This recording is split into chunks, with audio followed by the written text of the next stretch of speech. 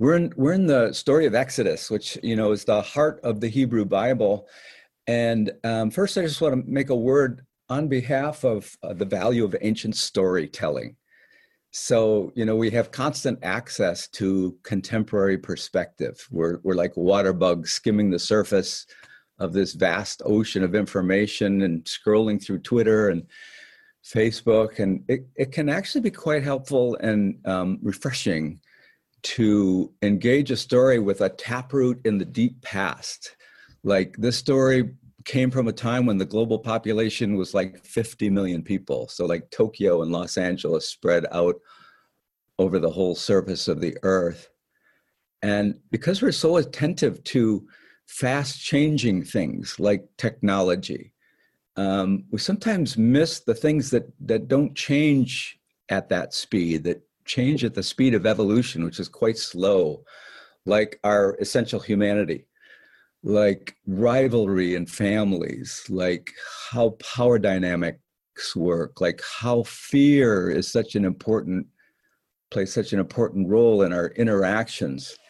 And the early chapters of Genesis are filled with these kinds of stories. In fact, the first half of the book of Genesis is the oldest story we have about a liberation movement, and that is not insignificant. Exodus is the heart of what is called liberation theology, and so it's well worth our attention now. And like, just like our spirituality that begins with ancient storytelling, I think it can offer us, when we're engaging it well, like some emotional and creative space to deal with like frightful, complex realities that we're facing today, but from a totally different setting.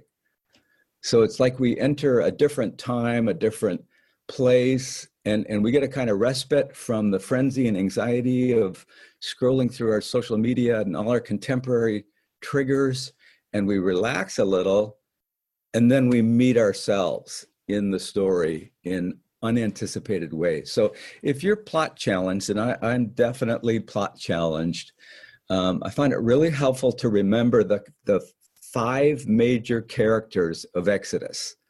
And they're all introduced in the first chapter, and they all have contemporary counterparts, which becomes obvious. But I just want to list the 5 characters, and as long as we know who's who, it really helps us with the plot. So we have the Egyptians, like the host population. We have Pharaoh, the ruler. We have the Hebrews, which is the name of the children of Israel from the outsider's perspective. The Hebrews, they're like the immigrant population in Egypt at the time, been there for several generations. We have Moses, who is an intersectional person, as Caroline would say. He kind of has feet in both populations. And then we have a group of women, Sifra, Puah, and Miriam. Miriam is actually designated a prophet in Exodus. And these are women whose voices ordinarily are stifled, but they pop up and they have key roles to play. So the Egyptians, Pharaoh, the Hebrews, Moses, and then these women, Sifra, Puah, and Miriam, are really the key players in Exodus. So I'm going to reread what Avery did such a great job of reading. It is a dense and it's kind of a heavy passage, and I want us to spend some time unpacking it. So a new king arose over Egypt who knew not Pharaoh. And he said to his people, "Look, the people of the sons of Israel is more numerous and vaster than we. Come, let us be shrewd with them, lest they multiply. And then, should war occur, they will eventually join our enemies and fight against us and go up from the land." And they set over them forced labor foremen so as to abuse them with their burdens. And they built store cities for Pharaoh, Pithom and Ramses. And as they abused them, so did they, the Hebrews, multiply, and so did they spread. And they came to loathe the Israelites. And the Egyptians put the Israelites to work at crushing labor, and they made their lives bitter with hard work and with mortar and bricks and every work in the field, all their crushing work that they performed. The word crushing means something like pulverized here. So the thing is, we're born with empathy. We naturally feel with and for others.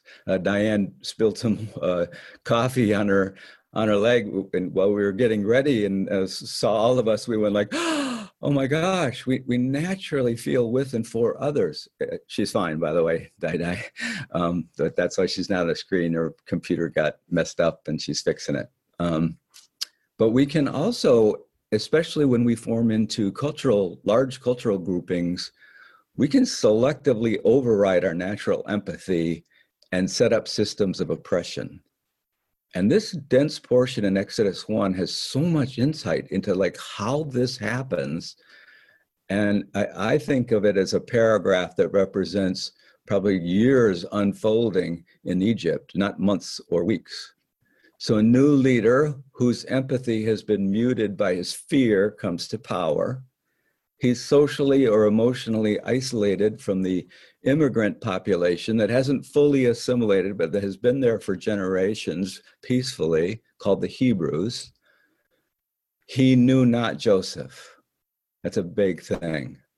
And Joseph was the character in Genesis that brought the children of Israel into Egypt in the first place generations ago. So what's Pharaoh's first move? He goes to the host population, the citizens, the Egyptians, and he spins a fear scenario. Look, the people of the sons of Israel is more numerous and vaster than we. Come, let us be shrewd with them, lest they multiply. And then should war occur, they will actually join our enemies and fight against us and go up from the oldest trick in the book, isn't it? I mean, this is what we did to the Japanese Americans when Pearl Harbor was bombed, right? We round up all the Japanese Americans as if they're going to suddenly become great fans of the emperor. Or when, the war in the Gulf War broke out, suddenly there's this upsurge in fear-mongering about Muslim Americans. So this is like an old thing. None of this has actually happened, of course, even in the story. Just as though Japanese Americans were siding with the emperor, it's a new play opening in Pharaoh's brainstem theater. It's this fear-mongering, and we are fear junkies. So our alarm system is always a sucker for a new threat. And eventually this unleashes the negative fear energy of the host population onto the Hebrews. The thing that's so remarkable here is that the storyteller emphasizes the complicity of the Egyptians more than Pharaoh's instigation. And the Egyptians, set over them forced labor foremen. And as the Egyptians, abused them, they came to loathe the Israelites. And the Egyptians, finally they're just named to make it clear, and the Egyptians put the Israelites to work at crushing labor, and they made their lives bitter.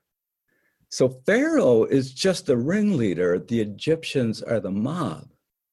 And so, like, even in the ancient world, with rulers regarded as gods, without any democratic norms or institutions, the leader is only a ringleader and absolutely needs a mob, a complicit population. And once the mob forms, the mob supervises itself. And if no one makes a stink, no one smells the stink. No one objects. And then the oppression gains the massive inertia of the status quo. So when the initial abuse goes unchecked, when there's no voices of dissent in the early going, the oppression settles in like an opportunistic infection. It takes hold, it worsens, it takes over. And as they abused them, they came to loathe the Israelites. So the abuse comes first, and then the loathing comes later. And it just goes on. So basically, that's all it takes to go from Mr. Rogers' Neighborhood to the Gulag. So let's now pivot to our world. You know how all the characters in every good movie remind you of someone in your own life, no matter how far removed their particulars are. Like I started watching Anne with an E. Anne with an E, it's I guess a modern play on Anne of Green Gables, which I never read, never heard about it, knew that other people read Anne of Green Gables. It's a period piece. very different setting. It's in Canada. It's a long time ago. I'm like, as I'm watching Anne with an E, it's like, oh, I know that person. I know that person. I know that person. It's resonating with all these people in my life and my world. So all the main characters in this first chapter really resonate for me. So who are the Egyptians? White America. Who's Pharaoh? Duh. You know, Egyptian. For Pharaoh wasn't a name. It was a term, and it meant great house. Like White House refers to the president. Pharaoh just meant great house. So Pharaoh is like the nightmare ruler in the White House. The Hebrews. Who are the Hebrews? Well, those for whom the American dream is constantly toggling into a nightmare. So everyone whose equal rights have not actually been secured. Moses is really interesting because Moses I see as like the person raised with white privilege who's willing to give it up to restore his own soul, renew his own humanity, and know his own God. And then Sifra, Puah, and Miriam, I think of three women we've been praying for about, I don't know, 2 or 3 years in our prayer for loved ones, Alicia, Patrice, and Opal. These are the founders of Black Lives Matter. And they kind of represent all the women using their voices to resist Pharaoh. The first resistance to Pharaoh comes from the women to effect the beginning of the liberation. It feels like the energy, the powerful leadership that's coming in our time is going to be coming from women.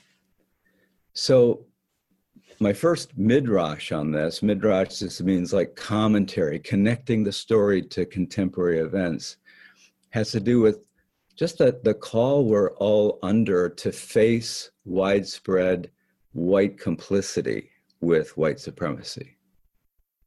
So the Exodus storyteller is speaking to us from the deep myths of history. Pharaoh was the orchestrator of oppression, but the orchestrator is powerless without an orchestra. So the people I noticed who were least surprised by the election in 2016 of our latest Pharaoh, who's unnamed in Exodus, and I think is best to be unnamed here so as not to feed the narcissism. The people least surprised by the rise of our latest Pharaoh are the people who experience white supremacy every day of their lives, so they're not oblivious to it. They can't ignore it. And they understand how deeply embedded it is in our culture. It's like a virus that flares and recedes, but it doesn't go away. So white supremacy is a disease of the mind caught and cultivated by cultural contagion. It's a thing. It's a disease of the mind caught and cultivated by cultural contagion. And it's the quintessential American infection. It's never been faced with brutal honesty by the entire population, the kind of honesty that leads to deep collective repentance and amends. We're all affected by it. The only question is, what are we doing to see it, to name it, and to dismantle it? So thinking Pharaoh, our current Pharaoh, is the cause is such a grave error. Pharaoh is the symptom of the disease. And because it's a culturally transmitted infection, it means as soon as we're born, we start absorbing it. You know, culture is conveyed by 1,000 influence per minute all day long. So what we need for this is not like more liberal white guilt to face this. We need a heightened sense of white responsibility in particular and empathy. And those of us who are designated by society as white need a new fearlessness in facing it in ourselves, even in the midst of all this anxiety of pandemic. We need to deny the demands of the defensive ego. We need to refuse to be comforted by being less symptomatic than someone else. We need to see it with unflinching eyes. So, you know, we're having this class, Facing White Supremacy in Ourselves and in Our Families. Susan Schaefer and I will be hosting it. It starts July 25th, so next Sunday, or is it July 26th Sunday? I think I got the date right. Next Sunday for 6 Sundays, and we'll be meeting on Zoom from 4 p.m. Eastern Daylight Time to 5. And so if you're going to be part of that class, go out and get Me and White Supremacy by Layla Saad. Me and White Supremacy. You can download it and get it pretty easily, and we'll be using that as a workbook. So the second midrash has to do with the forced labor foreman. It's fascinating how this connects with our current situation. So that force of forced labor foreman must have been a big force. Like they say, there were 600 in the story. There were 600,000 Israelites. Only half of them were the slave population, the men. That's 300,000, give or take. If one foreman could supervise 20 Hebrew men, well, that's a force of 15,000. So it's also a picture of the painful origin of policing in America. Policing in America began as a private slave patrols hosted or hired by plantation owners. Before there were like organized police forces, there were these slave patrols. And when I first heard of this, which was embarrassingly recently, it was at a TFAM seminar, Fellowship of Affirming Ministries. I asked Oceana, my stepdaughter, who just graduated in criminal justice, about it. And she says, oh yeah, I learned about that from my 2 Black professors. The white professors didn't mention it at Michigan State, but the Black professors made a point of telling us about it. So we have to face the history of policing in America if we're going to be part of the healing process. The past isn't dead. It's not even past, said Faulkner. So, and just listen to the text carefully about the forced labor foreman.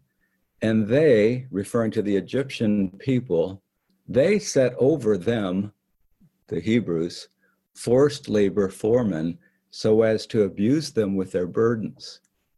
So the people in the story, the Egyptians themselves set the system up, not the forced labor foremen themselves. The forced labor foremen are like pawns of the system that created them. So, like the most popular legislation in my lifetime in America, the one that gets bipartisan support, even in a very polarized time, is always the crime bill, right? And what does every crime bill call for? It always calls for, wildly popular, both parties, more police. More police is like as American as apple pie. And so the point is not that we have a bunch of bad police officers. The point is we have a cultural disease called white supremacy that affects all of us, including the men and women who become police officers. And 2/3 of police officers are white. 83% are men. This is the demographic that did the most heavy lifting to put a white supremacist in the White House. So how could we not have a problem? We have a culture-wide contagion called white supremacy. That's the problem. So let's close. I know this has been a lot. The text is packing a lot of dense stuff into it. Let's close with where the Exodus story began. It's weird. In order to face difficult, painful realities like this, we have to practice self-kindness, because it's like we have a kindness deficit, and kindness has to be something we practice with ourselves in order for it to flow in our relationship to others. So the beginning of the story is a fearful Pharaoh spreading his fear to an entire population. It's like fear is our Achilles heel. We can't live without it, and it's necessary for survival. We have to be aware of threats, but for most of us, it's in a state of constant overdrive. Like, what if Pharaoh had just been able to name his fear rather than simply inhabit it, rather than just running with it? I have found one of the most helpful practices is learning to notice myself in a fear loop, and then naming it as fear, and then taking it to God as though I were a little child and God were like my mama or my daddy or my grandma. I didn't know my grandfathers, I knew my grandmother, or like my dear friend. And then doing that, though, with a sense of kindness, of compassion toward myself, because, we're human beings. We're saddled with these overactive alarm systems that easily get overstimulated. Just like young children, they get easily overstimulated, right? Too much sugar, too much going on, too much media, it's bedtime, and they're all wound up. We get like that inside our heads. And one of the things I found really helpful in dealing with this is to take that position of kindness toward myself and go to, like, I think of it as like an alone space with God. There's no one else watching. It's like a private meeting. This won't be posted on Facebook. And instead of saying, God, I'm afraid, which I think is a really good move to make, naming the fear, that's a step away from simply inhabiting the fear. But instead of saying, I am afraid, I say, Ken is afraid. Like, I'm a good friend to myself, and I'm taking me to God, and I'm telling God, Ken is afraid of this and so. And there's something about that framing that just kind of works for me to bring my fears to God. Because, when we're fearful, what we need, what we're seeking and needing is a very gentle reassurance from God. And I think of a line in Psalm 72, may God come down like a spring rain or like dew on newly mown grass. May God come down like dew on newly mown grass. And I think of like my jangled nerves when I'm fearful as like the top tip ends where the lawnmower has cut the grass, and the moisture pours out, and I picture it being kind of like raw and sore. And then the gentle spring rain, or the dew in some translation, is like God coming on the gently mown grass. It's like we've all been washing our hands and using hand cream, on your chapped hands. It just feels so good. And so I just want to suggest we take a little short time now, and then Cassie's going to lead us in a body awareness practice. Let's take a moment now, and if you're game for it, to just try that, to just imagine yourself being in just a private space with God, and you're picturing God as in the most kind way that you possibly can, as like your grandma or your mom or your dear friend. And you're taking yourself to go to see God as like your best friend would. And you're saying, like in my case, Ken is afraid of fill in the blank. Just go ahead and fill in that blank for a few moments. And I'll close with a prayer.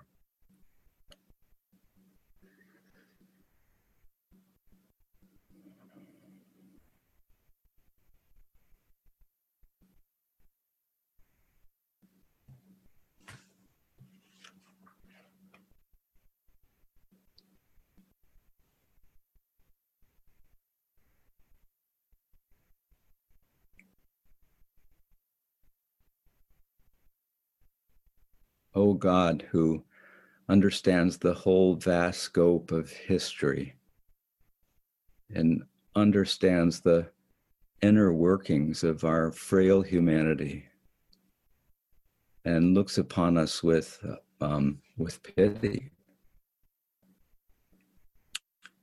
Oh God, I pray that you would fall on us like a spring rain, like dew on freshly mown grass, and you would calm our jangled nerve endings, and you would lead us in the path of kindness to ourselves so that we can be kind to others. I pray this in the name of love, Father, Son, and Holy Spirit. Amen.